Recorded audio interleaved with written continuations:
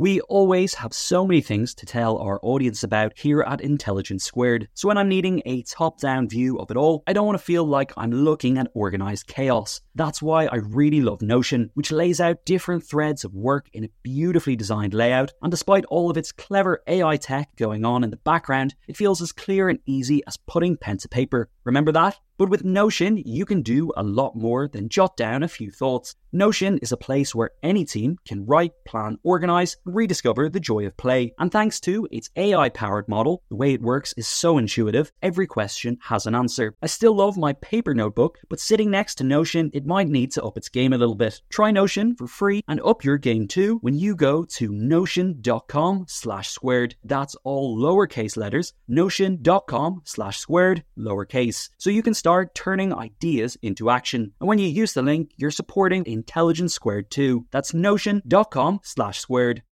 When you need mealtime inspiration, it's worth shopping Kroger, where you'll find over 30,000 mouth-watering choices that excite your inner foodie. And no matter what tasty choice you make, you'll enjoy our everyday low prices, plus extra ways to save, like digital coupons worth over $600 each week. You can also save up to $1 off per gallon at the pump with fuel points. More savings and more inspiring flavors make shopping Kroger worth it every time. Kroger, fresh for everyone. Fuel restrictions apply. Welcome to the Intelligence Squared podcast. I'm senior producer Connor Boyle.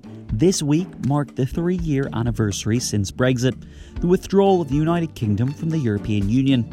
So on this episode of the Sunday Debate, we're revisiting what some would call a simpler time, pre-Brexit Britain. In May 2016, a month before the referendum, Intelligence Squared staged the Great Brexit Debate.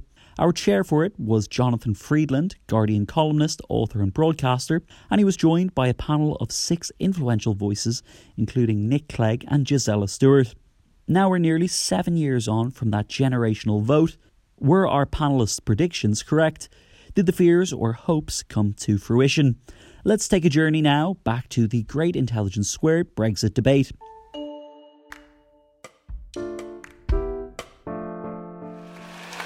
Thank you. Thank you, Hannah. Thanks to all of you for coming this evening. As you know, it is May the 23rd. It is just 1 month to go. I know you can hardly wait. The excitement palpable as we count down to the referendum. I think it's fair to say that both sides would agree how high the stakes are. The Prime Minister has been saying this is bigger than a general election, and I think even his opponents, both inside and outside his own cabinet, would agree with that the stakes are very high. People overuse the phrase once in a generation, but in political terms, actually, the last time anything like this happened was 2 generations ago, and whatever is decided on June the 23rd will surely hold for a long, long time to come. So the stakes very high. We have brought together a range of voices, we hope, that will really illuminate the debate. I haven't imposed any kind of no Hitler rule on the discussions, but I think we are going to elevate the level of debate tonight. Let me just say something about the format, and then we'll plunge right in. The way it's going to work, we have, besides the antagonists, if you like, or the main participants here, we have a panel of 3 wise heads over here, and I'll just say a word to introduce them. They are lecturer in politics at Cambridge University and the author of the European Union A Citizen's Guide, Chris Bickerton. We also have the Professor of European Politics at the University of Sheffield, Simon Bulmer, and Professor of European Law at the London School of Economics is Damien Chalmers. So our 3 wise men will be there, and joining them in the role of sort of Inquisitor General and our prime fact reality truth checker is Will Moy, who runs a group called Full Fact, entirely neutral, and they are there to provide and to settle any disputes of fact as the evening goes on. So if either of our 2 main speakers strays into the post-truth universe, Will Moy is there to haul them back, and he is backed by the Truth Squad, who are out of sight and behind the scenes. They really are there. There are 5 of them, beavering away, and they will communicate with Will, and we will hope to settle any factual Legal disputes may be a different thing. Any factual disputes with them. But, as I said, the main arguments are going to come from the two people next to me here, and I thought we should welcome them, arguing the case that the United Kingdom should remain in the European Union is the man who was Deputy Prime Minister in the coalition government and the former leader of the Liberal Democrats, Nick Clegg.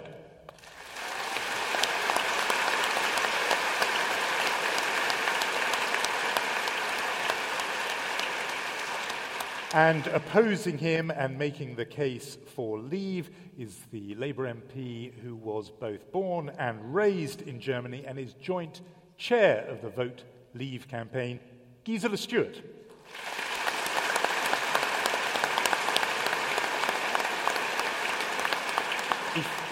Before we hear from them, I just want to remind you that you were polled coming in, acting as our rather large focus group, on the very question that the country itself is going to confront on June the 23rd. Should the United Kingdom remain a member of the European Union or leave the European Union?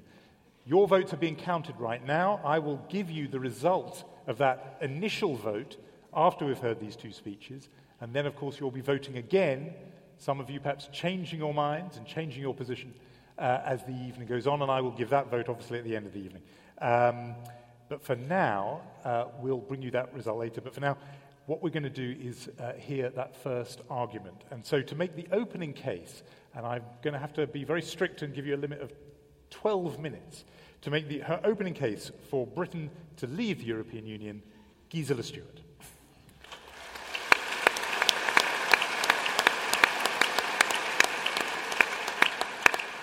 Thank you very much, Jonathan. And I brought this along, not particularly because I want you to vote Labour, but I brought this along just to remind any Labour voters that it is perfectly legitimate, honourable and possible to wish to vote Leave and be a Labour member. And I shall make the case as well.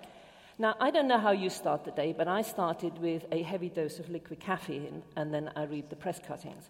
And I just thought Sundays started off by saying 9 o'clock, NHS England Simon Stevens said, Brexit could be very dangerous. Penny Mordaunt hit out and says it's an establishment hit out. Eddie Izzard said he would be working hard to get you all to vote, followed by Harriet Harman saying Turkey will never join the EU, Lord Owen saying, oh yes, they will because we're accelerating it, and then David Cameron denouncing Penny Mordaunt. And by that stage, we are only at 10 a.m. That's the first hour's onslaught. It goes on like that, and I won't bore you with it. But essentially, what I'm saying is, if you're confused, for those of you old enough to remember the original soap, it used to have these kind of opening signs, recap what happened in the last few weeks. And then it said, confused? If not, you will be by the end of tonight's episode. So I'm trying to bring some clarity into this by some basic principles. And Jonathan started by mentioning what David Cameron said about this being more important than general election. And originally I thought, yeah, he's probably right. And then I thought, no, he's not. Unless he's telling me that Brussels is more important than Westminster. This is more important because it's a once-in-a-generation vote. But in terms of importance, I regard general elections to be more important. Similarly, Nicola Sturgeon, who is in London today, not entirely sure why she's suddenly become the great friend of the Union, but there she is, was saying that we needed to stay in order to fetter Westminster. Well, I thought that rather went to the core of where I have a problem. I don't want to fetter Westminster. I want Westminster to be regularly sacked by you, the voters, if they don't agree with what you do. So what is tonight about? It is not about that if you vote Leave on the 23rd of June, there will be fog in the channel, the continent will be cut off, television sets will turn black and white, Brentford Nylons will become compulsory because duvets have just been taken away from you, and everything since 1973, because it has been a contribution by the European Union, will be taken away from you. No. What I'm saying is, this is a vote to look at the 21st century and the way you are governed. I'm for alliances. I think NATO is enormously important, but NATO doesn't have a court, a parliament, or overrules UK law. I think international institutions are enormously important. I think it's important that we're the UN, that we're a big player, and all this will go on happening.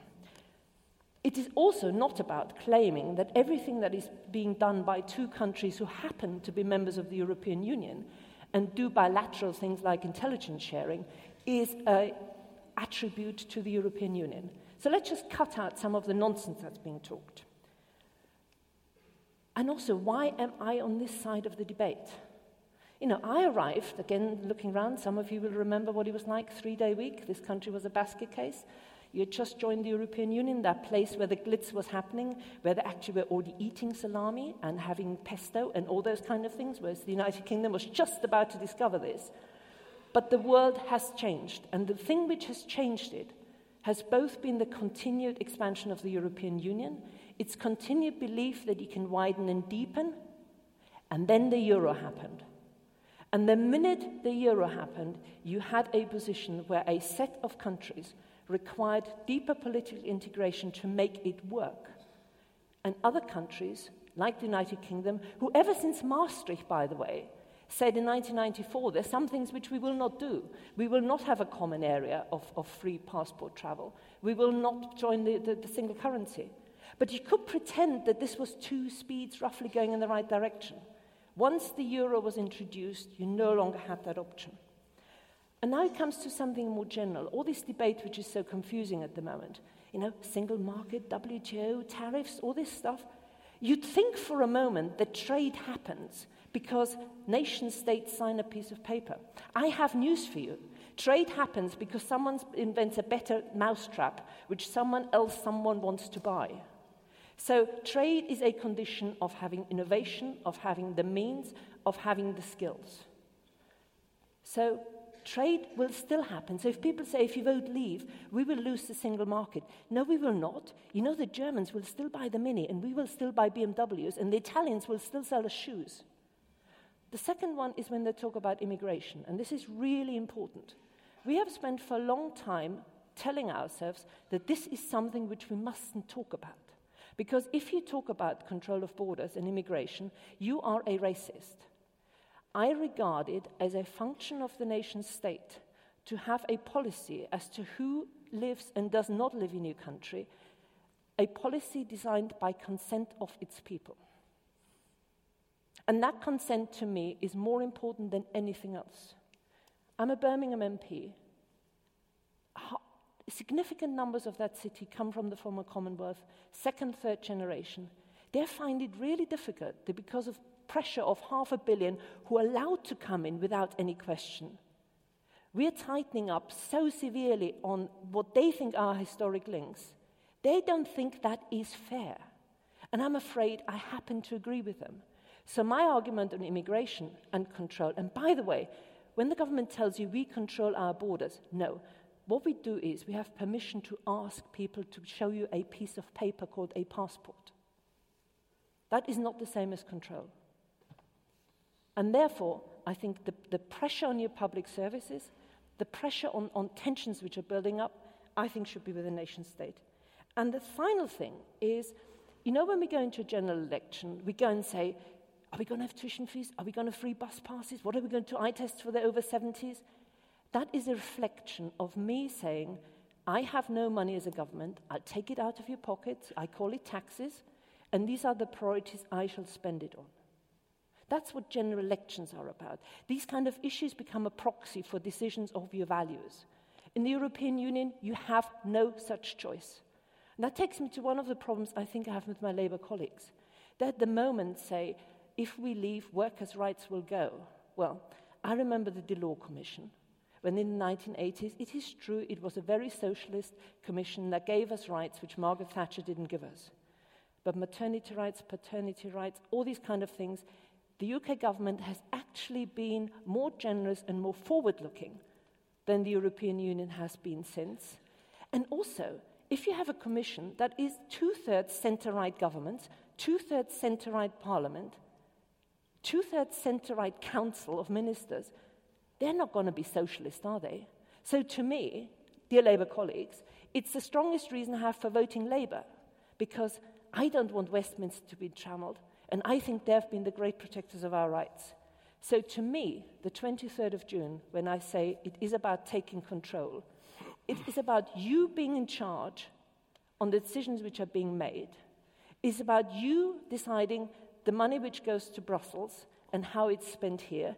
And ever since Margaret Thatcher, roughly speaking, whatever you want the gross figure, and I won't put her... I'm keeping busy. Do you want to be kept busy? Shall I say 350 million? Okay, I should say 350 million a week, and then you can come back and tell me why this is a gross contribution and get something back and all these things. But roughly speaking, ever since Margaret Thatcher, for every £2 we pay in, we get £1 back, and that £1 we get back is under conditions. So I think we're going to be stronger because our economy is strong if we vote leave. I think we're going to be safer because we've got greater control over our borders if we vote leave. And I think we're going to be better off. And we're going to be better off because the European Union was created in a time when big trading blocs existed. They don't exist anymore. What we've got now is global trading of goods, global trading of services, and we also have global movement of people. None of these things the EU is capable of dealing with. It has outgrown its time. I wish the Euro countries well. They need deeper integration. They need it because I don't want whole generations of young people to be on a heap of unemployment. I wish them well. I think we're better off to vote leave. If we are strong and they're strong, then the continent of Europe is strong. If we're collectively weak, that will serve no one.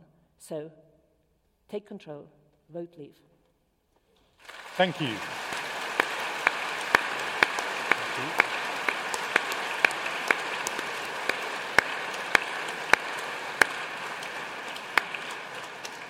Since you almost did an act of provocation then from Will Moy and our Truth Squad, why don't we just go for this? It's the factual claim that has been most disputed. It's on the side of the vote leave buses.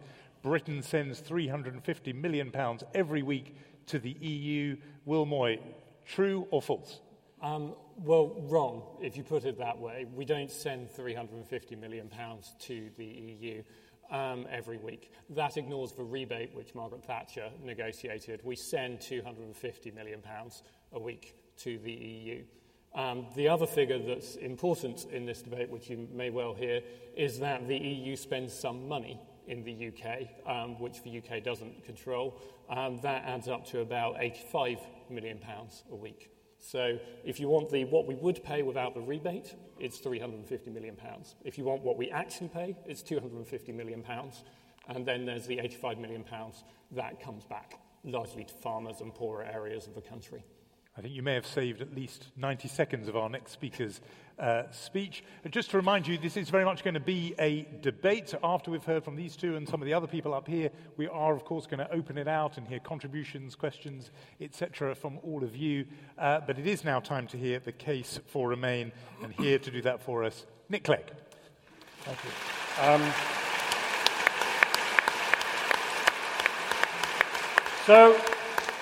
So I assume, like Gisela said at the outset of her remarks, that many of you are getting pretty weary with all the claims and counterclaims that are being made over our heads by the protagonists, the national protagonists for and against the United Kingdom staying in the European Union. I assume quite a lot of you are here because you are of sort of no fixed abode on this great decision yet. You haven't quite made up your mind yet whether you think we should stay or go. And perhaps because we have on stage here some terrifyingly intelligent academics and some meticulous fact-checkers, you are also hoping that today will reveal, like lifting a stone and finding a sort of shimmering diamond underneath, the one fact, the one statistic.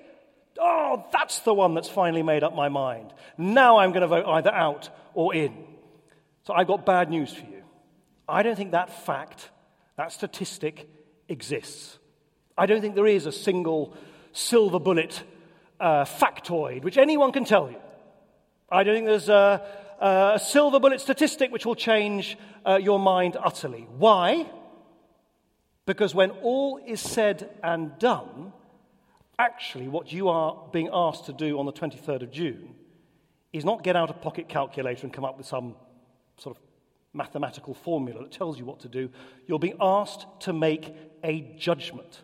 Each and every one of us on the 23rd of June is being asked to make a judgment about what we think is right for us, for our family, for our community, for our nation, and indeed what we anticipate the world will look like that we will inhabit in the future. That's the judgment we have to make. So the bad news is, I don't think this is a science.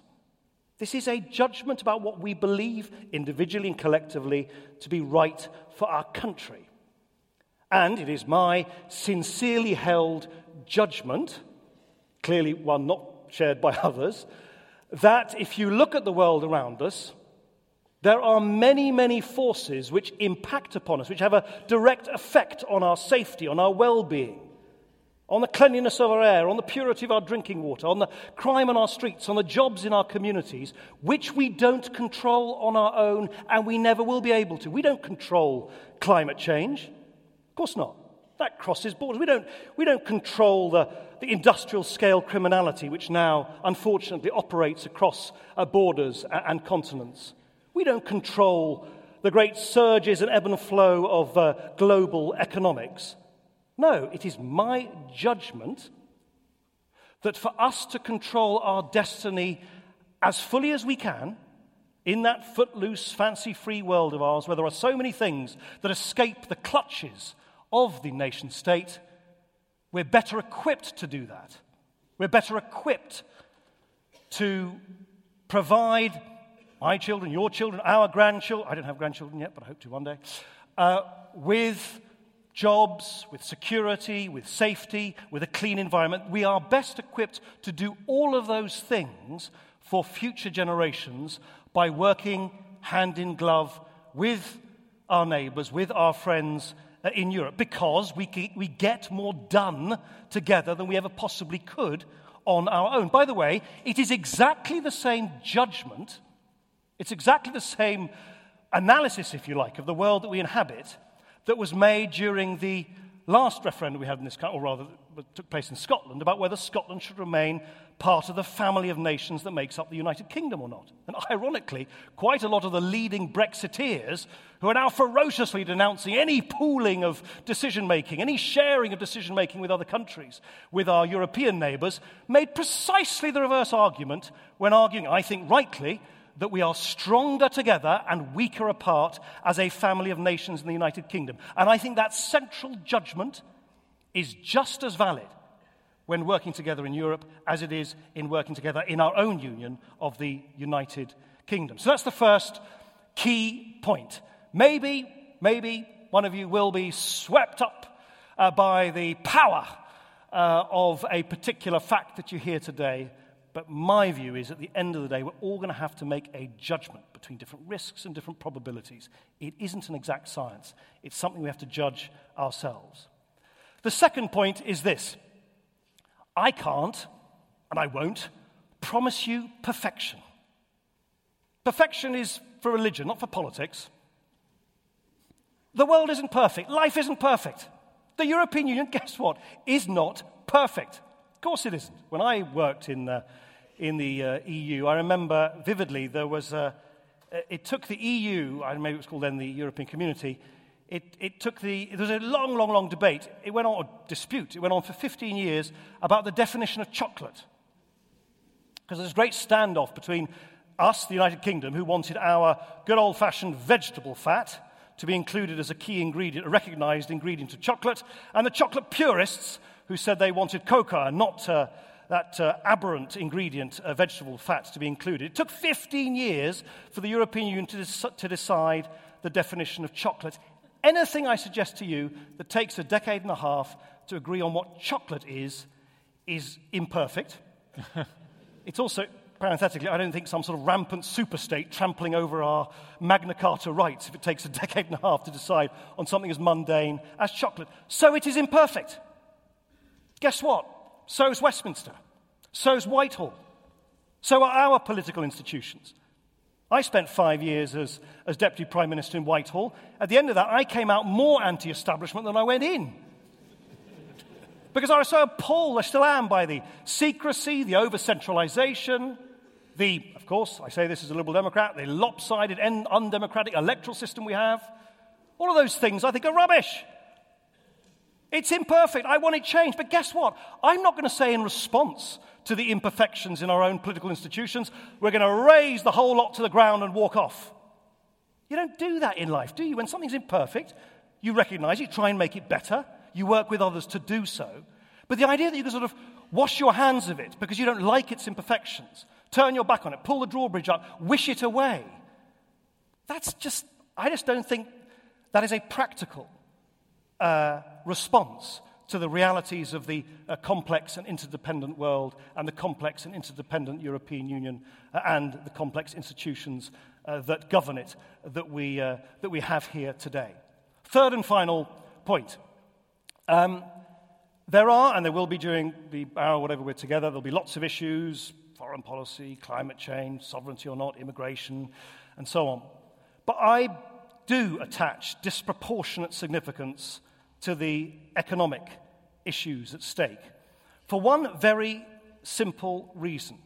I just do not believe that we can build the kind of country we want, decent public services, opportunities for future generations, and so on, unless we have an economy which is prosperous, which is dynamic, which is innovative, and which creates those further economic opportunities for future generations.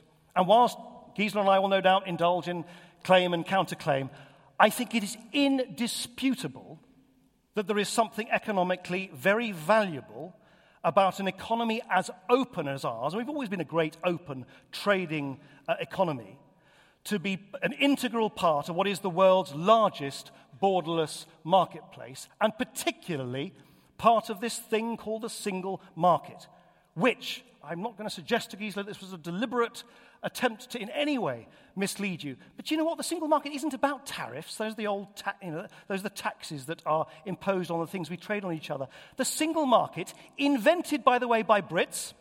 Lord Cockfield was the European Commissioner who invented it, persuaded Jacques Delors to then persuade Margaret Thatcher. It was then Margaret Thatcher, in a Conservative government, that introduced the Single European Act, the biggest pooling of sovereignty ever entered into by any British government, irony of ironies, by the sort of Buddha seer of Euroscepticism. She did it. She did it. She made us the pro-Europeans that we, whether we like it or not, we are. What they all understood, what all of those British officials and governments understood then, was that modern trade is not actually about taxes and tariffs. It's about all the fiddly little rules, from the colorants for plastic ducks to phytosanitary standards for agricultural products to the norms and regulations on electronic goods. All of that, those are the things which trip up and impede trade. And they said, well, instead of having, for example, 28 different definitions of chocolate, let's have one definition of chocolate, and then everyone can trade their chocolate effortlessly from one part of this great community of 500 million consumers from end to end. That was the genius of the single market. It was a British invention.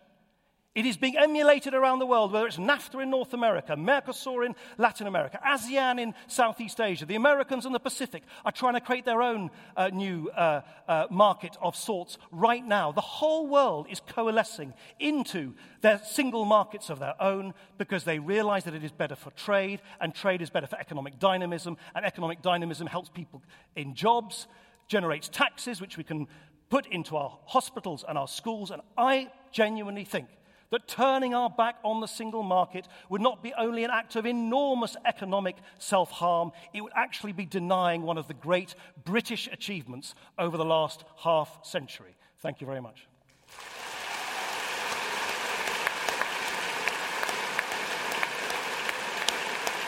Thank you.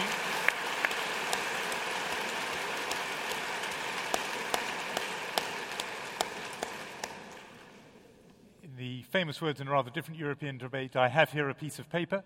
I've been handed the result of our first vote. I'll give you those in a minute, very intriguing and interesting. But I'm going to put you, Wilmot, on the spot there. This point about the economy, and the economy is so central in this debate. Hard question to answer, I know. Are we net gainers or net losers from being in the European Union? Economically. An impossible answer to give for certain. I mean, obviously, nobody knows for certain. And if you try to put a precise number on it, then you don't stand a chance. What we can say is what most economists seem to say, which is that most economists seem to be saying that there would be a financial cost to leaving, and there has been a financial benefit to being in. That, as I say, is disputed by some economists, and how big that effect is up for argument. But there we go. So if you don't like an economic opinion, get yourself another economist. There's always one coming along. Here's the result of the vote as you came in. For Remain, 60% of this room was in favour. For Leave, 17% were for Leave. And undecided, the crucial block that you two are going to be trying to win over tonight, 23%. So nearly 1 in 4 of you undecided, but the weight of the room is for staying in the European Union. Let's see if the arguments sway people. So far, people have said often about this debate that it is like an internal dispute inside the Conservative Party. I think our two speakers have shown that that's not true. A Labour voice against a Liberal Democrat with a very spirited argument. Gisela Stuart, let me give you just a couple of minutes or so to respond to the arguments you heard from Nick Clegg, and perhaps particularly this one that says, so many of the Leavers' arguments seem to be complaining that the European Union isn't perfect. Well, what is? You work in a place that many people would think is not perfect, the House of Commons. Is that an excuse or reason to leave? Well, do you want to... you say where you are. Whenever you get up. But the beauty of this imperfect place where we both work, where they've got mice in the dining room and moths in the corridors, is that every 5 years they change the occupants if they don't think they've done a proper job. But the key thing I want to come back to Nick, because you made a really important point, and that was Scotland. You know, why is it perfectly compatible for me to be a great unionist when it comes to the United Kingdom and not be a great unionist when it comes to the European Union?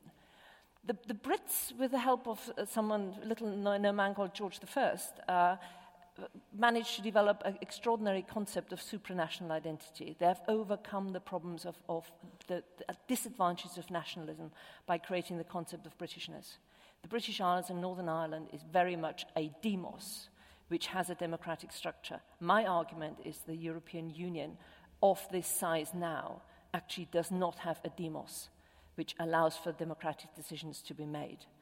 And to the single market, I would say, unless I'm wrong, those other single markets which are creating do not have free movement of labour with them as well.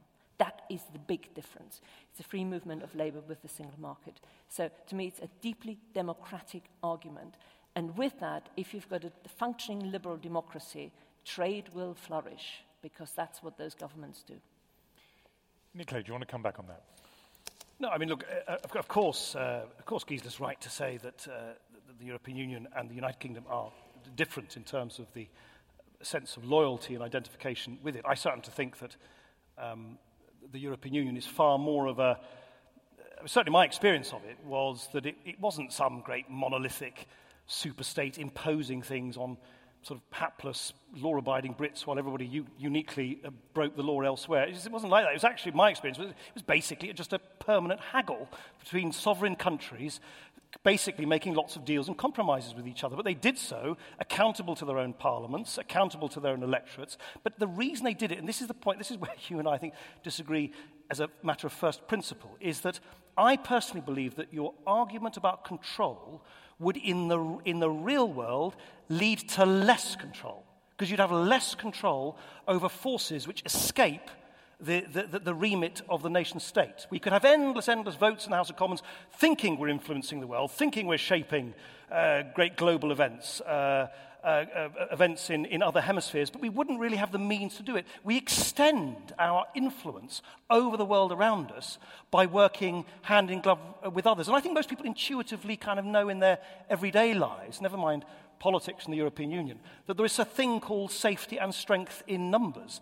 And I think that is what lies at the heart of what this messy, imperfect arrangement the European Union is all about. What about, though, this fundamental, and it is a principled argument that Gisela Stuart made, and it's famously associated with Tony Benn, the questions he would put to people in power: what power have you got, who gave it to you, and how can I get rid of you? And people ask that question of the European Commission, say, and don't know the answer. How can it be democracy if you can't get rid of them? Well, just The European Commission does not have the right to impose laws on us. It has the right to propose a law which then elected ministers and elected MEPs decide upon. They don't have a right.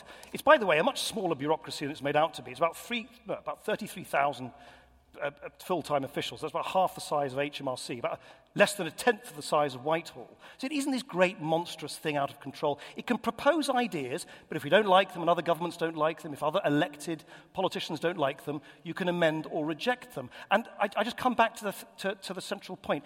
If you didn't have that arrangement, in a crowded continent such as ours, with so many things that confront us in common, you'd need to invent something to replace it where you can take decisions together rather than in a sense sort of bask in the illusion of sovereignty by taking them separately. You might take them separately, but you'd actually be weaker in influencing the events in the world around us. Very quick response on that, and then I'm going to our panel. Since 2010, the Parliament in Westminster hasn't even had debates on the council meetings. We don't talk about a whole lot of things, so it's not that we don't decide them. The accountability is taken away there. And if David Cameron had come back with a deal which had recognised this kind of division between euro and non-euros, and had said, let's put on the ballot paper who the commissioner is, let's have a whole kind of things which open it, but the commission is like a polymer with memory. You try and bend it, and you just think you've got them to change their mind, you look away, and it's back where they were before. It's beyond reform.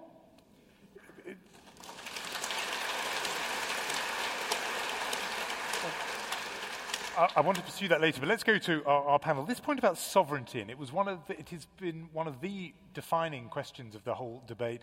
I remember Michael Gove wrote that very long piece explaining why he was joining the Leave camp, and said it was because this fundamental question of sovereignty, you couldn't be sovereign, fully sovereign, the British people inside the European Union. So to you, Simon Bulmer, Professor of European Politics, you've heard both arguments here. And you're going to be, as together, collectively, studiedly neutral. But are we more or less sovereign by being in the European Union? I think this is a judgment call. There is no real science on this. You can take a legal position, but Damien had better explain that about legal sovereignty, parliamentary sovereignty. But it does depend on how you understand the world to be, whether it is a world that's complex, as has been put forward by Nick, or whether it's one where you want to have complete control in a more sort of isolated way. I don't think you can find a science to prove this one way or the other. It's about making a kind of judgment what sort of world it is that we live in, and that's really down to judgment rather than science. Thank you. And to you, Damien Chalmers, because fantastically diplomatic response. Because European law is your field. Tell us, this thing is thrown around again about who's making the laws. Is it Westminster or is it Brussels? All kinds of stats fly around about the percentage of laws that are generated there rather than here. Can you cut through that fog for us a bit and just tell us where legal authority resides? Well, if you ask where legal authority resides rather than the amount of laws, the first thing to say is that currently in the UK, EU law takes precedence over UK law. So in that sense, in a very formal sense, Parliament's sovereignty is restricted. Michael Gove is right. And so how restricted is it? Once again, it's difficult to come down with precise numbers because there's a lot of confusion about what constitutes a law or a legal act, both in the EU and the UK. I would say it's significant, and in some ways the best way of looking at it is the studies that have been done elsewhere in Europe, because it's unlikely that they've all been lying. What they find is that if you just look at implementing pieces of legislation, it's about 15% of national law is EU.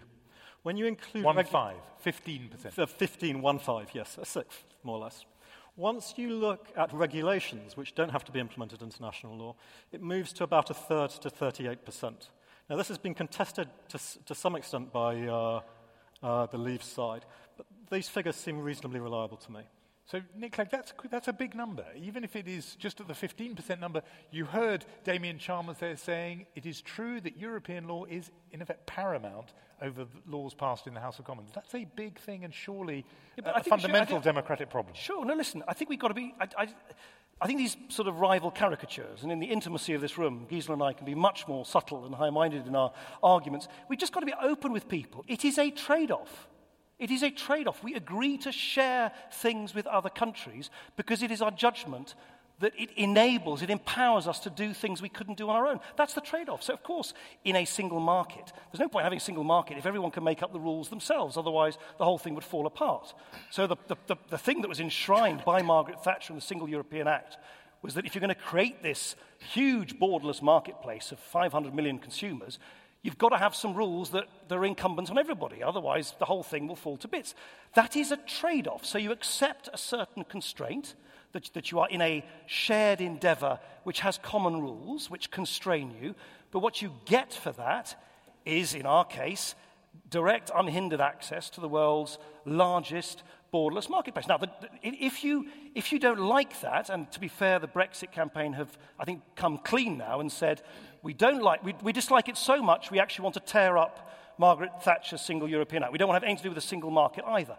I think that is a devastatingly self-harming thing to do economically, and I wouldn't want it on my conscience to see the lower taxes, lower investment, higher unemployment which would ensue. It's at least consistent. But I do think we just need to be open about the fact that it is a trade-off. So the figures are slightly disputed, but the Institute for Fiscal Studies, the OBR and others have estimated the net weekly money that we provide to the European Union is 110 million, so actually less than a third of what is cited on Giesler and Boris's bus. Now, so that is 110 million pounds. We must hide that it goes to the European Union. But we get many, many more times back that value because of the jobs and the economic growth that is created by being part of this great thing. It is a trade-off, and I don't think anyone should somehow obscure that fact. The judgment is, do you think that trade-off is worthwhile or not? I do. So we've challenged a few things that Nick Clegg was saying. I'm going to call on you, Chris Bickerton. You've written this guide for citizens. Is there something in the argument, the vote leave arguments, that you would like to perhaps pick up on or respond to that we heard from Gisela Stuart? I think we have to think about things in context. And I think both of you, I would have a comment, which is when we talk about the single market, either it's good or it's bad. Now, economists are very good at saying it's a bit of this or it's a bit of that. The key point about the single market is not everyone's a winner and not everyone's a loser. Now, I think, Nick Clegg, you gave a very strong defense about the advantages of the single market, 500 million consumers, getting rid of all of these fiddly little rules. I think we have to have some perspective on this. Not everybody gains in the same way. Some people lose, some people do gain. There's a famous quote by the political economist Adam Smith, where he said that whenever business people get together, what they want to do is the following. They want to expand the market in order to narrow the competition. Now, the single market, I think, has done many things. It's created, for us as British consumers, a pretty rich set of things that we can buy when we go to the supermarket. It's a very cosmopolitan experience, I think, in ways that I'm guessing it wasn't in the past. But on the other hand, it has entrenched corporate power in many ways. So it's a double-sided phenomenon. And so I don't think it's quite right to say it's all negative, but it's also certainly not right to say it's all positive. I would add one other thing, which is the devil is in the detail. Okay? Now, when we talk about how European laws are made, it's quite true that the Commission has the authority to propose legislation. And it's been delegated that authority. But where does it get its ideas from? Where does the Commission get its ideas from? The Commission will generally not propose something which it thinks member states are going to hate. The Commission isn't trying to lose a popularity contest. The Commission doesn't want to make its life difficult for itself. So at any one time in Brussels, there are lots of things that are circulating which are called non-papers.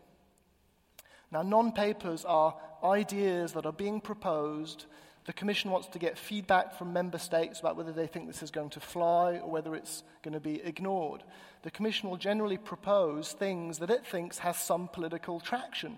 It's not there just to be useless. It wants to propose things that there might be some support for. Member states then respond, and if it's something that they don't like, they will simply ignore it. The 5 Presidents' report is something that a lot of people have talked about. Probably the most striking thing about the 5 Presidents' report is how many presidents there are. That was ignored by member states because it wasn't popular. So there's a real balance there. I think it is quite characteristic of the EU that they have something called a non-paper. written on paper.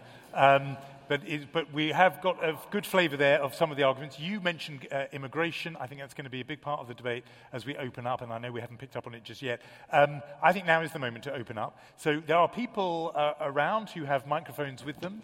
Let's see a few hands go up. If somebody would like to respond to any of the arguments that have been made here, there's a couple of hands there. I'm hoping people with paddles, a little sign there. Could you pass the microphone to the woman there, just 3 or so along? And we'll go to her first. And then, have you got a microphone there ready with someone? And then we should have somebody up here. I don't want to discriminate against people who are in the heavenly realm up there all the way. If we can send, I think you have to come down to the microphone that's there. So if you just come down those stairs, there's a microphone there. There we are. Make sure you don't trip and fall, because that is quite a height. And we will, while you're getting down to that microphone, we'll hear from our first contributor here. Yeah. The events calendar is filling up here at Intelligence Squared, and to create each one, we obviously rely on some brilliant guests and onstage talent. But behind the scenes, there's also a producer, a production team, and the budget in the mix too. You've got to keep an eye on all of that stuff in one place. NetSuite is the #1 cloud financial system, bringing accounting, financial management, inventory, and HR into one platform, slashing manual tasks and errors. And you can cut the cost of maintaining multiple systems because it's super easy to get started. NetSuite exists in the cloud, you see, no hardware needed, so you're cutting IT costs too. That's why over 37,000 companies have already made the move. And now, by popular demand, NetSuite has extended its one-of-a-kind flexible financing program for a few more weeks. Head to netsuite.com/squared. That's netsuite.com/squared. netsuite.com/squared. Sponsoring the show for this episode is Marquee TV. Marquee TV is a streaming service with a difference. It's bringing you the top tier of performing arts straight into your living room or onto your device. So think dance, theatre, music, anything you might find in the West End, Broadway, or maybe a cool little experimental space too, but saving you the cost of a few tickets as well. I've got happily a bit lost in their vast library of performances, exclusive interviews, and behind-the-scenes content. Choreographer Jonathan Watkins' interpretation of George Orwell's classic 1984 was pretty cool, and I love the dance piece Sutra, inspired by the skills of Buddhist Shaolin monks. And we've got a special treat for our listeners. Marquee TV offers 3 months of access for just 99 cents. That's right, 3 months for only 99 cents. With the code SQUARED, simply visit marquee.tv and use the promo code SQUARED to dive into the world of arts like never before. Bring the arts home with Marquee TV. Look, Bumble knows you're exhausted by dating. All the, must not take yourself too seriously, and 6'1" since that matters, and what do I even say other than, hey? Well, that's why they're introducing an all-new Bumble, with exciting features to make compatibility easier, starting the chat better, and dating safer. They've changed, so you don't have to. Download the new Bumble now.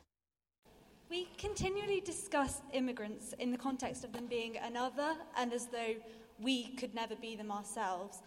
But many British citizens want to and choose to emigrate themselves. Won't this be far more difficult for us if we do choose to leave the EU? I'm on a gap year at the minute, and I've spent some time living in Germany, which was very easy for me to do, and a very useful and informative time. I've had a good education, but it provided me with things that couldn't do. And I think that it would be wrong to deny our own citizens that opportunity. Thank you. Where's question number 2? Yep.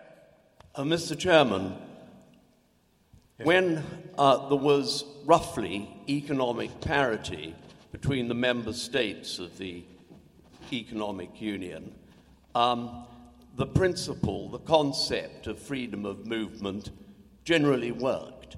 Now that we have so many member states with huge divergences in their economies, it is inevitable that a country such as the United Kingdom becomes a magnet for immigration, and that it is impossible, therefore, to plan for either our environment in terms of housing development, our National Health Service, or schools. And that in itself, to my mind, is a defining reason for leaving. Thank you. Very clear.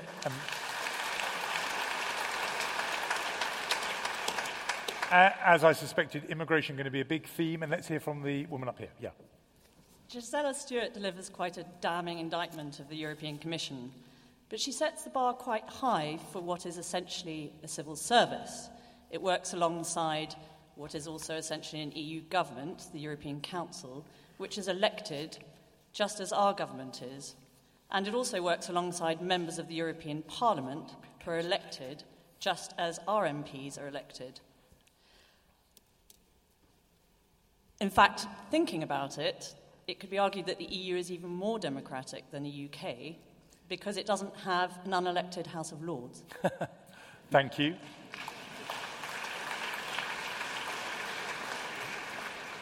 Nobody up here is a member of the House of Lords yet. But the point is well taken. Let's go into this immigration question because both of you have asked it. So let's put this to you first, Gisela Stewart. The question is said, often we talk about immigrants if there are other people coming here, but actually there's lots of British people who enjoy the right to have freedom of movement elsewhere and go and work elsewhere. What if we end up denying British people that right by coming out of the European Union? Well, they have all travelled before 1973. This is not the end of travel. When I arrived here as an immigrant, I had to register with the police. I had to have a job.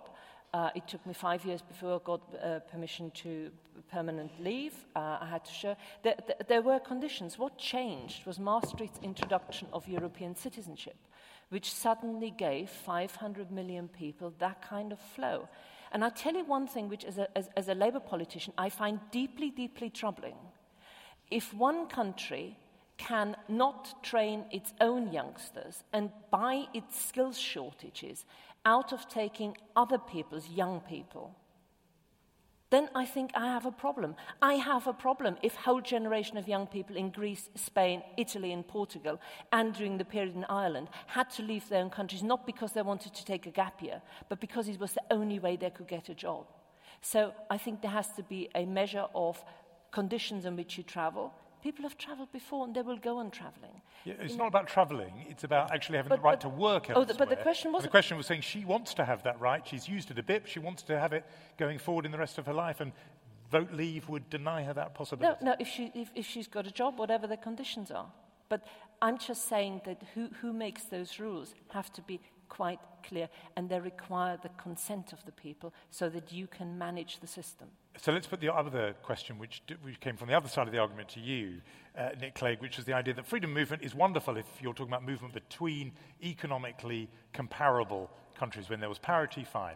And that's what the founders of the European project originally imagined. Now that there is this huge gap between, say, Romania and here, it's just not sustainable. Yeah, I think it's just undeniable that if your economy grows faster at any point than neighbouring economies and people can move around, then people will move to where the jobs and opportunities are. There's no point denying that. The question, again, is a judgment on whether you think on balance it is a good or a bad thing. I think it's as the lady said earlier, it is a two-way street. There are latest estimates are about 1.2 million Brits living, working, studying, or retired abroad. It is, I'm afraid, fanciful, this idea that we could somehow put up a sort of go-home sign on the cliffs of Dover. Well, you could have those go-home vans that happened in the government you were in. Yeah, well, I stopped that, but anyway. And then expect what? Spanish taxpayers to continue to pick up the bill for the many British retirees who are enjoying their latter years in the sun in Spain. It is a two-way street. It is a two-way. We also, let's be clear, in the same way that it is important to be candid about, for Remain campaigners like me, that yes, of course, particularly if your economy is doing better than others, you will attract people to come and find opportunities here. I think it's incumbent on the Brexit campaign to acknowledge that actually people coming here have in many ways contributed to our country. The Portuguese nurses, the Danish doctors, the German engineers, they do actually pay their taxes. And whilst Gisela is of course right, yes, there are real pressures which we have to deal with. It's totally right, legitimate, and important to confront them. This sort of caricature, which I hear in the debate, that somehow in effect implying that all immigration is bad, No, I never is a denial of our history, it's a denial of reality, and I don't actually think it's in line with very fine, open British traditions that we've had for centuries. Gisela. No, I know you didn't say, but you know what I mean. No, yeah, but if I didn't say it, then don't say that this is the argument. The key thing about that movement is that with it come responsibilities, and you expect your government to be able to manage that. That doesn't mean you're setting one community against another, but you do say they have to be rules which have to be complied with.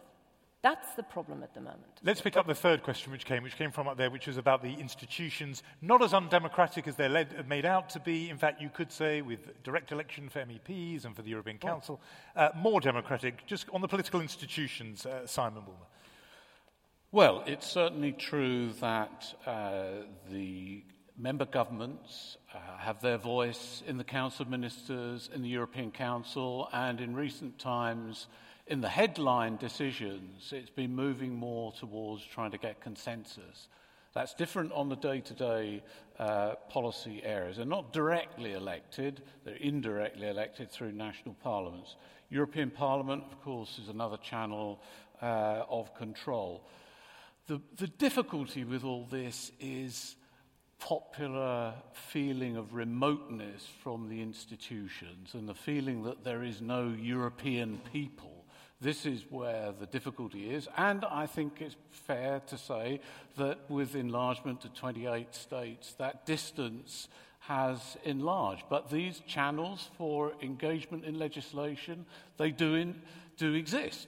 Chris Bickerton, Gisela Stuart did say this, the lack of a demos, the sense of a European people, and people, human beings need that to feel some kind of political connection. You can vote for your local council, you can vote in a UK-wide election because we feel we're members of that society, and people somehow perhaps don't feel it about Europe.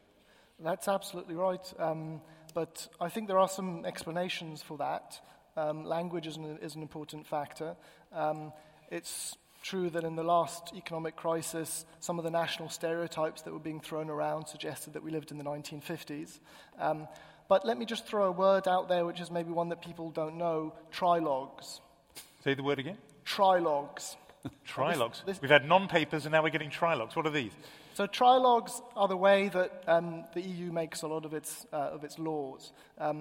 Because the European Parliament has powers to co-decide with the European Council, if there wasn't these trilogues, this would take a very long time. Trilogues are essentially meetings of three representatives of institutions, the Commission, the Council, and the European Parliament, and they come to a decision about a piece of legislation before any sort of vote or any sort of plenary debate within the European Parliament.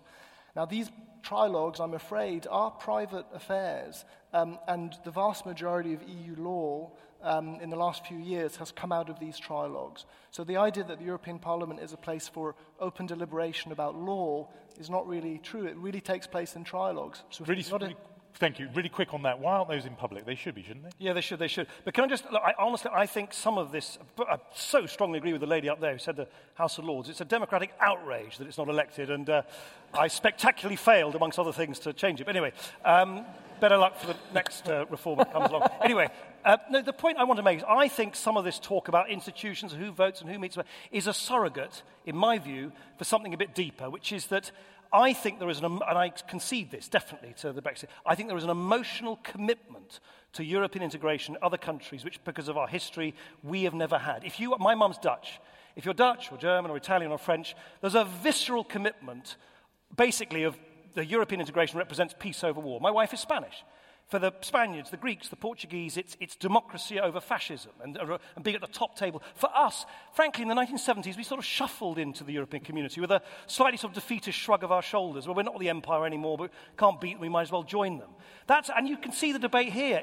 We've always had a slightly more lightly held, loosely held conviction about our European identity. And I do think that sets us apart. But I don't think that's a sufficient reason to say we should pull the whole thing down and quit. That's the only, of course there are differences. At which point, let me ask a slightly personal question to you, Gisela, because I have a political memory that goes back long enough to 1997, when you arrived, I think the first ever German-born Member of Parliament, held up as an example that you embodied somehow the new Europeanism of Blairite New Labour, because look, we've even got this German MP, and yet here you are now leading Vote Leave. Just can you give us some explanation of how you went from there to where you are now?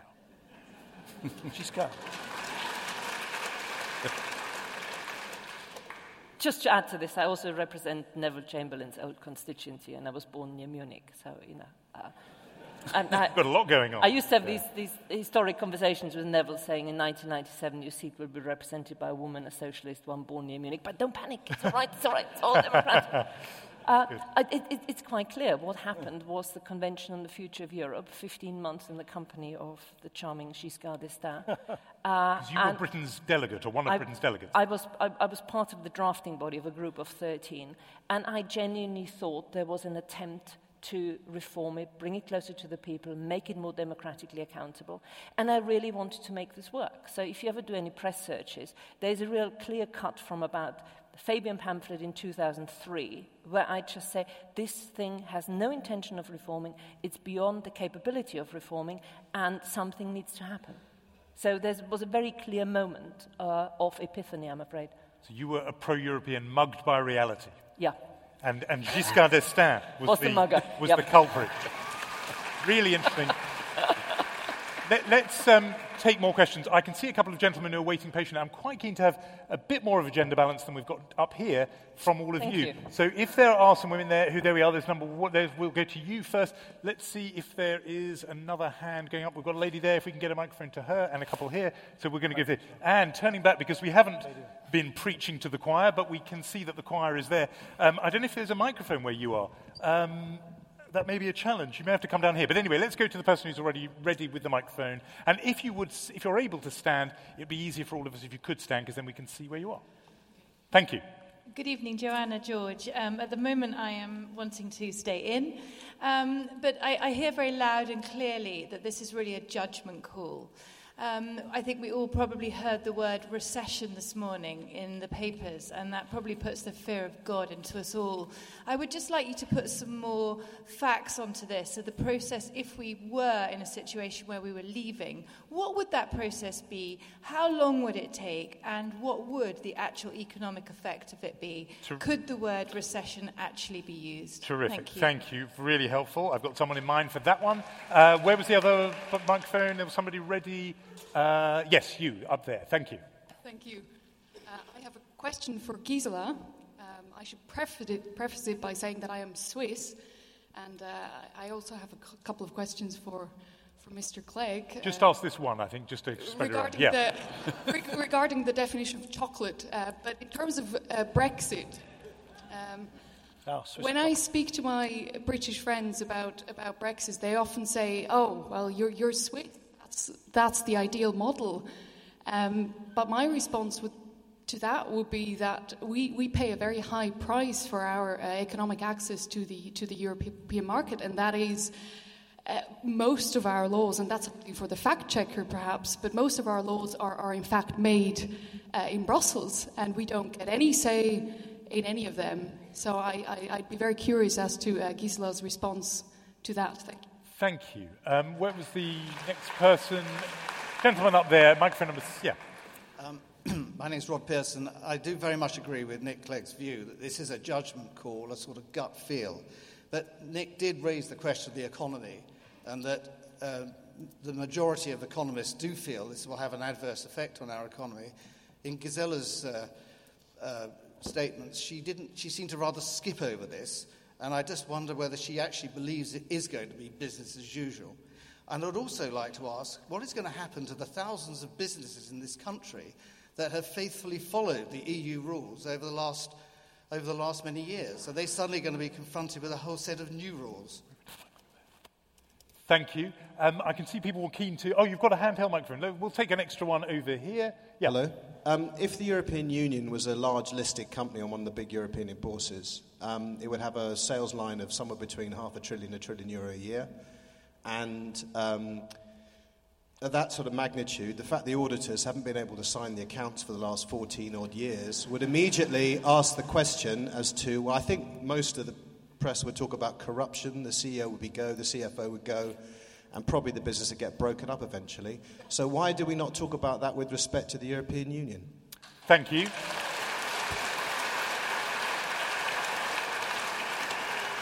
Very, very good. So that's all we're going to take for now. We'll see if we can get another round in. I know that lots of you are waiting. Young person there. Okay, because so young, I'm going to be biased and allow the young questioner.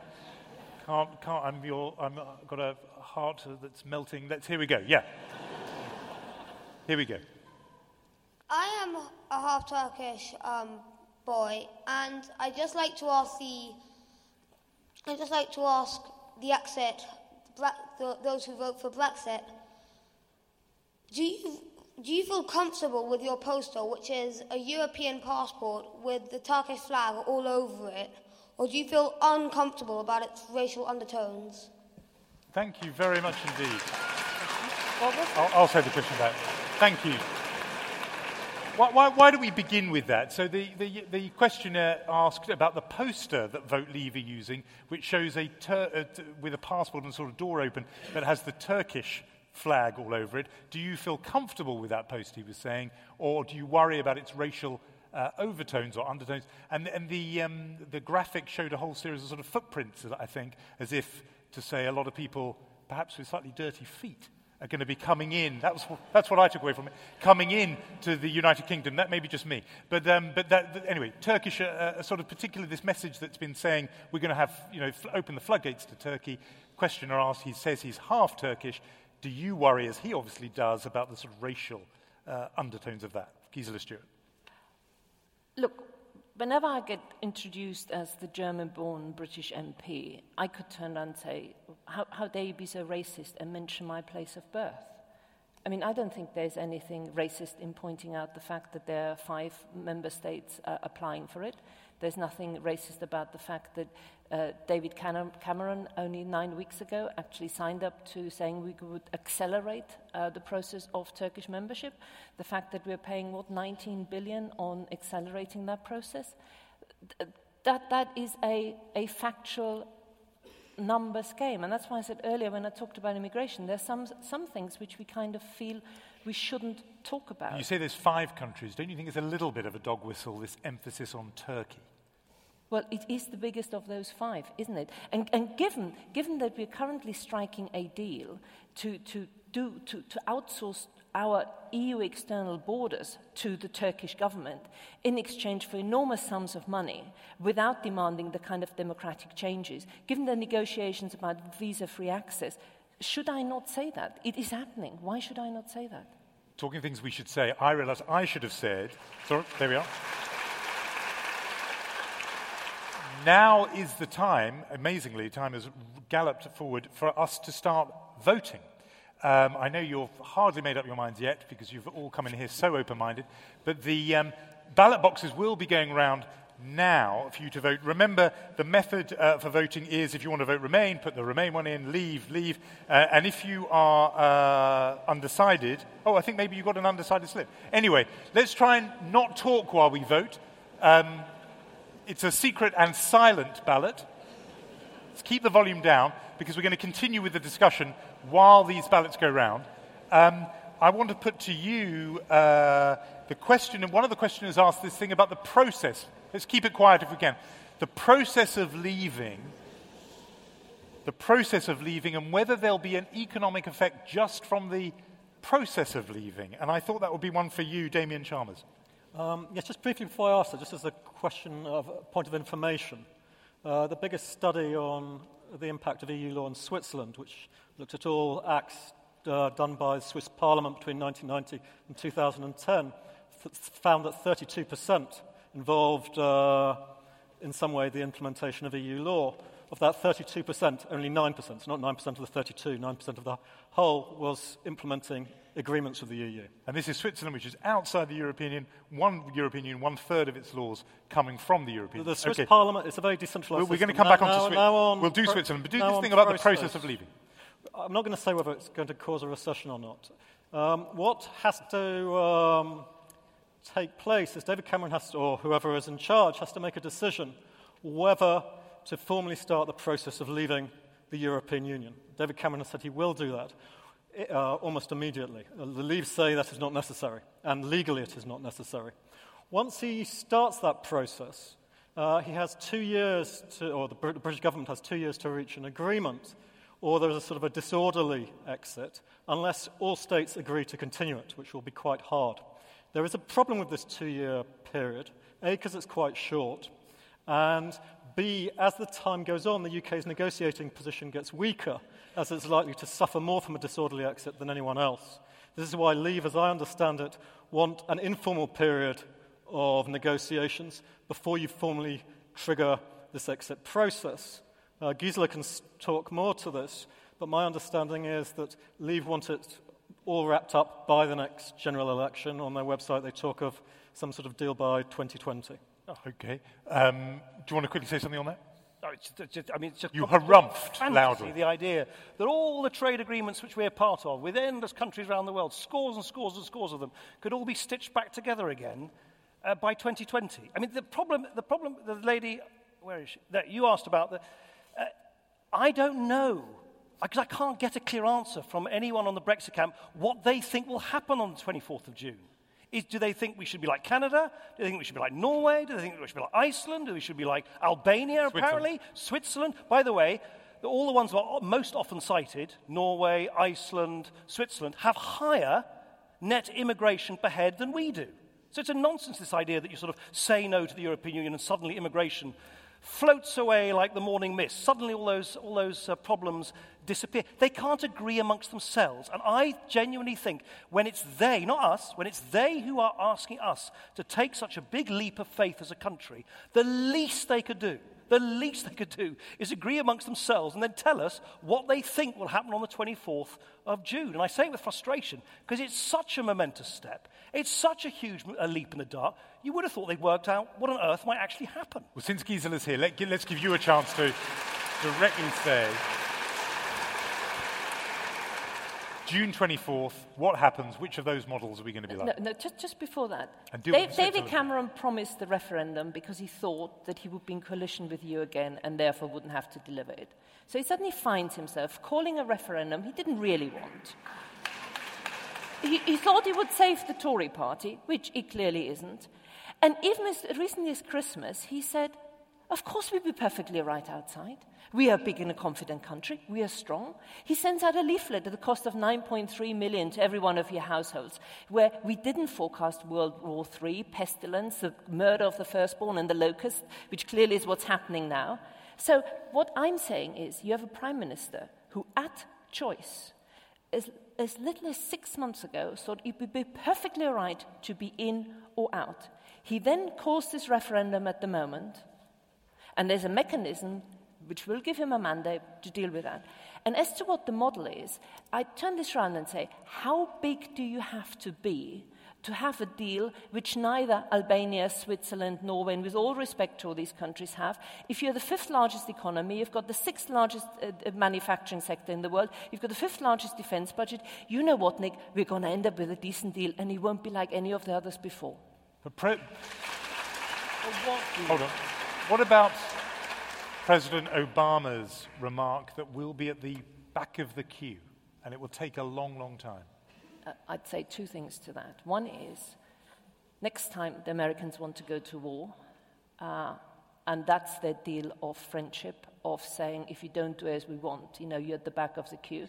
And quite frankly, if it comes to TTIP, the Transatlantic Trade Agreement, the way it's going to ruin the NHS, when it comes to TTIP, President Obama, I'm very happy to be at the back of that queue. All right, let's quickly go through some of the other points that were made. I don't want these questions to be ignored. This one about the adverse effect. You can put it to you. This business about the European Commission, if it was a company, by now it would have been shut down and everyone in it would have been sacked. No audits for donkey's years. No, that's simply not true. The accounts have been signed off the last several. It's just simply not true to say they haven't been signed off. I think this calls for Will, the Truth Squad. You've been sitting there patiently. Hold on, let's hear the Truth Squad. Have they been audited or not? Do you want to finish your point yes, first? I want to finish. No. Can I just finish the point about the size of the European Union? Our contribution to the European Union budget is about 0.65% of our national wealth. It's about 1.5% of the over £700 billion a year that George Osborne spends on our behalf. It is a minuscule budget compared to our own budgets. And the errors and frauds which happen in all public budgets are almost always to do with local authorities in member states, not the sort of fault of some faceless bureaucrat in Brussels. And guess what? We have fault, we have errors, we have unsigned off accounts in our own government system as well. But we don't then say in response to it that we're going to pull the whole thing down. Yes, let's sort it out. Let's make sure that every single penny of taxpayers' money, both here and in the European Union, is well spent.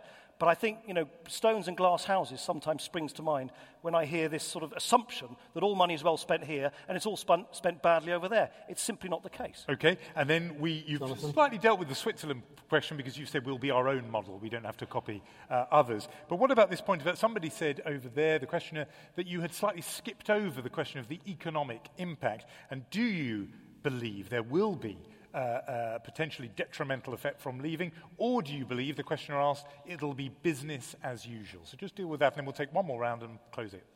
Well, markets are very volatile creatures. They respond to mood music, and quite frankly, the way both the Prime Minister and the Chancellor have successfully talked down this country over the last few weeks, I don't think that has been very helpful. 24th of June, the government will have a mandate to invoke or not invoke an article. The markets will respond. General elections create a period of uncertainty, and nobody would say it isn't the democratic price worth paying. But ultimately, trade happens because you've got ideas, you've got energy. Yes, of course it does. So can I just challenge that? Because unlike many people, years before I went into politics, I actually worked as a trade negotiator. Of course, innovation, good products, good services are necessary, but you have to have access. If people tax things very high, if they put in regulations which stop your product or your service from going in, it can be as innovative as you like. You're not going to be able to trade it. It's just simply not true. Easy to say it's only because of animal spirits in the private sector which determines trade. You have to also make sure that people lift or open the gates to your products and your services, and that is only done through hard-nosed negotiating between trade negotiators. I was a little nobody, sort of just making the tea and the coffee, for an EU trade negotiating team many years ago, which was negotiating with Chinese trade negotiators on the European terms of China's accession in the WTO. The only reason they listened, not necessarily to me, but to the people I was working with, was because we represented the clout of one of the world's largest trade blocs. The idea that those hard-nosed trade negotiators from Beijing would give us equal or similar access to their markets for a trading bloc, the United Kingdom, which is far, far, far smaller than the EU, is fanciful. Lord Digby Jones, who was a Labour minister, who did trade negotiations more recently than you did, who actually did the negotiations himself, said this Sunday that A, he didn't think it would cost us a single job, and B, he said if you do trade negotiations where the tariff base you start with is zero, because currently within the single market it's zero, he said it is in no one's interest to suddenly start introducing tariffs. It's not in the interest of Italian shoes to introduce one or British cars. Let me give you an example. So Digby Jones thinks it'd be zero, and it'll be not costing jobs. Okay, let's just really short word from you, Wilmore. We're into our closing minutes. Will. Just on that point about the auditors, the thing about the auditors is they get asked two different questions. One is, are they actually preparing the accounts to international standards? Are they presenting a true and fair view of the finances? And the other question is all the money being spent properly in line with the rules and regulations? They have actually signed off the true and fair view question most of the time since 1994. But last year, 2014, they said clean opinion on the reliability, but they also said 4.4% of the spending didn't follow the rules. Okay, we're into our closing minutes. I'm going to take a very quick round of contributions from here, then we're going to hear closing remarks from our speakers, and that will be it. So why don't we get the microphone to the gentleman who's patiently got his hand up, and then we'll pass it to the man behind him. I recognise, yes. Stand up if you can, if you're able. Hello, a very quick question. I just wondered if there's anybody at all on the stage who believes that Jeremy Corbyn believes that we should remain in the European Union. Thank you. Behind you is the Sunday Times columnist Dominic Lawson. Could you stand up and we can see you as you ask your question? Yes, I just want to say the single market is described as if it's something you're either in or out. It's just regulations. That's all it is regulations. And the important point, and I'd like Nick maybe to answer this, is since the inauguration of the single market, America, Canada, Australia, which are mature economies, have seen their exports into the EU grow by a greater proportion than ours have. Now, that's just a fact, and the point is, therefore, they obey the regulations, but they don't have the European Court of Justice supervening over their form of justice. They do not have freedom of movement. Isn't that a pretty good deal? Thank you. I think we have somebody here. That's it. Yeah. I was actually struck by the narrowness of some of the debate this evening because, from my judgment, the biggest accomplishment of the EU has been that it has been the single most successful example that we have historically of the 20th century of state building, peace building, and post-war reconstruction. And frankly, I would rather have listened to Obama than George W. Bush or Donald Trump. Thank you. Okay, thank you. Let's see if there's anybody up there. Do you have somebody there with you? Yes. Yeah. It seems to me like a lot of the debate is quite intractable because there are a lot of competing perspectives. Nick Clegg's spoken about foregrounding economic reasons. Gisela seems to prioritise democracy, and we've also heard about why a single market might entrench corporations, which was like a different take on the economic area. And I don't feel like there's been much analysis of why one perspective might be better than another. I was wondering if someone might comment on why democracy here is more important than the economics, or sovereignty might be the more important thing. And I was hoping someone might add some of the context that some of these academics have mentioned. Thank you. We're so short on time, I'm going to ask the remaining people. I am going to try and squeeze you in, but really brief if you can. And if you can stand up, I know that somebody's there, but I can't see them because they're not standing up. There we are. German colleague, I think. Here we go. Thank you. Like Gisela, I was born in Germany as well. I've spent most of my adult life in Britain. I've seen it grow and develop from being a irrelevant country in the 70s, sick man on the Thames, to being one of the most attractive countries in Europe. In fact, Britain is uniquely attractive to millions of people who want to come here. No other country in Europe suffers, shall I say, the popularity as a country to immigrate to than Britain does. So, while it's true that Nick Clegg said that some of these skilled workers have filled jobs, vacancies that the natives would not have filled, that is absolutely beyond question. The problem is the millions of others who are not skilled who come here, and is it not true that there must be a right to a sovereign state to introduce something like an Australian quota system to make sure that you're not swamped by people because of your own popularity, of which you are the victim, shall I say, and something has to be done about it. Thank you. I'm only going to be able to get two more in. We're going to hear, thank you. People always do this. All the questions come always right at the end when we're running out of time. It's a shame. Hi, yeah. This is for Nick Clegg. You've repeated this rhetoric of you don't just throw the baby out with the bathwater just because it isn't perfect. And you've repeated the idea that you can have a look at it and try and fix it. But is that actually an option for us? We've already heard on the opposing side that reform really isn't possible. So is that actually a valid argument? Okay, thank you. This is going to be the last one. There's two of you there, so you're going to have to divide the time between you. Really short, please. Yeah. Nick Clegg has been telling us that we have a market of 500 million. If those 500 million, half of them, are permanently in debt and can't buy from us, is that the basis for a really successful market? Thank you. And the lady next to you.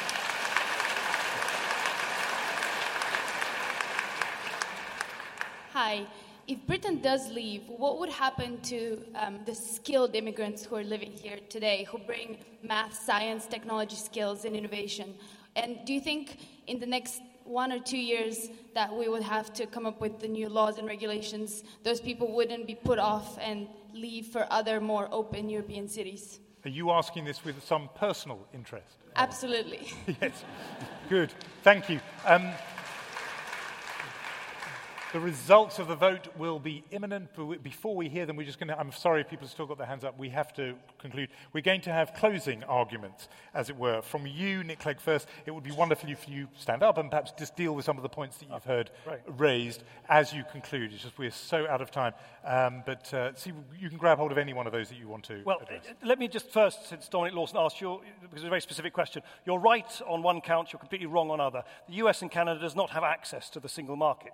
Canadian financial services do not have access to the financial services single market, so that is simply incorrect. Where you're correct is the single market, you're right, is not actually about tariffs and taxes, it's about rules, as I said earlier. So here's the question, who makes the rules? Is it us, or do we abide by those rules and have no control over them? Which is what happens if you are in Switzerland or Norway. You know what they call it in Norway, Dominic? They call it fax democracy.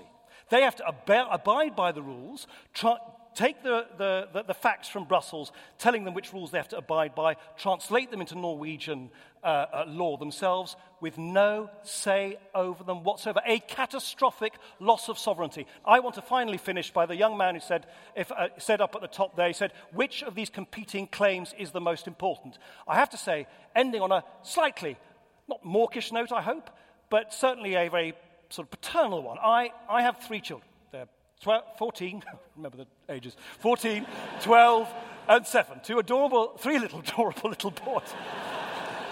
Thank God Miriam's not here. I would get a major bollocking. But anyway, and I do, and I suspect many of you are the same. I do actually ask myself, I'm in my 50th year now, and I think to myself, okay, this is lots and lots of competing claims. I have very strong views on this.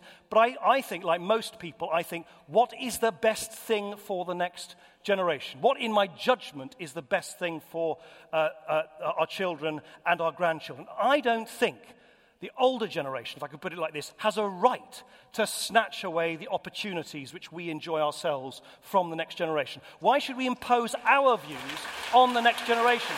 And by all accounts, younger people generally, in overwhelming numbers, want to stay. It is their future. Let them have the future that they want. Thank you. And closing remarks from Gisela Stewart. 23rd of June, there is one thing which is not on the ballot paper, and that is the status quo.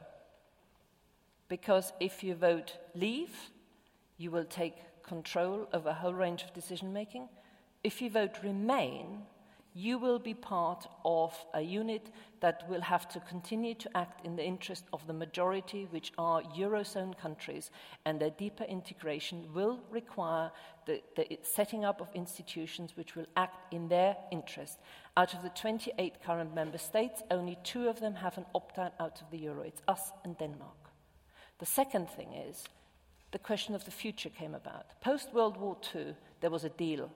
It was NATO would provide the defense capability, the common market, which is what the roots of these were supposed to provide economic stability. That together was supposed to guarantee a peaceful and prosperous Europe.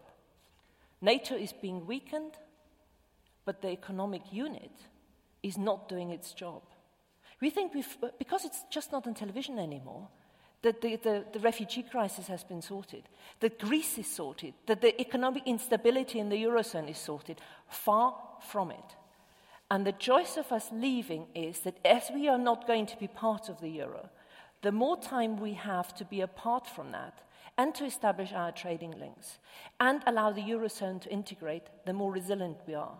And as to the question of what's more important, economic performance or democracy, I'm terribly sorry, democracy is the starting condition, which will then allow you for economic liberal democracies to provide the prosperity. What price democracy? I think it is the most precious gift which we can hand on to the next generation.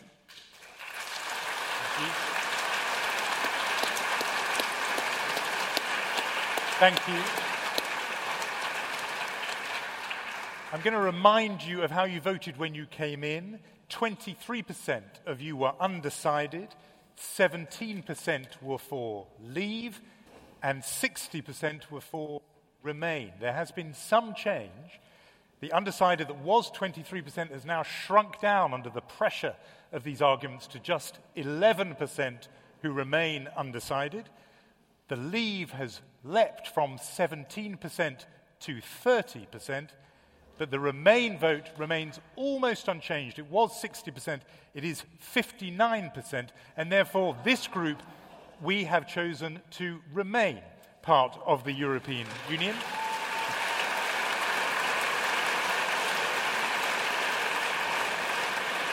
I'm sure before you leave, you'll want to join me in thanking our three wise men, Chris Bickerton, Simon Bulmer, Damien Chalmers, checking facts, Will Moy, and of course, Nick Clegg and Gisela Stewart. Thank you very much.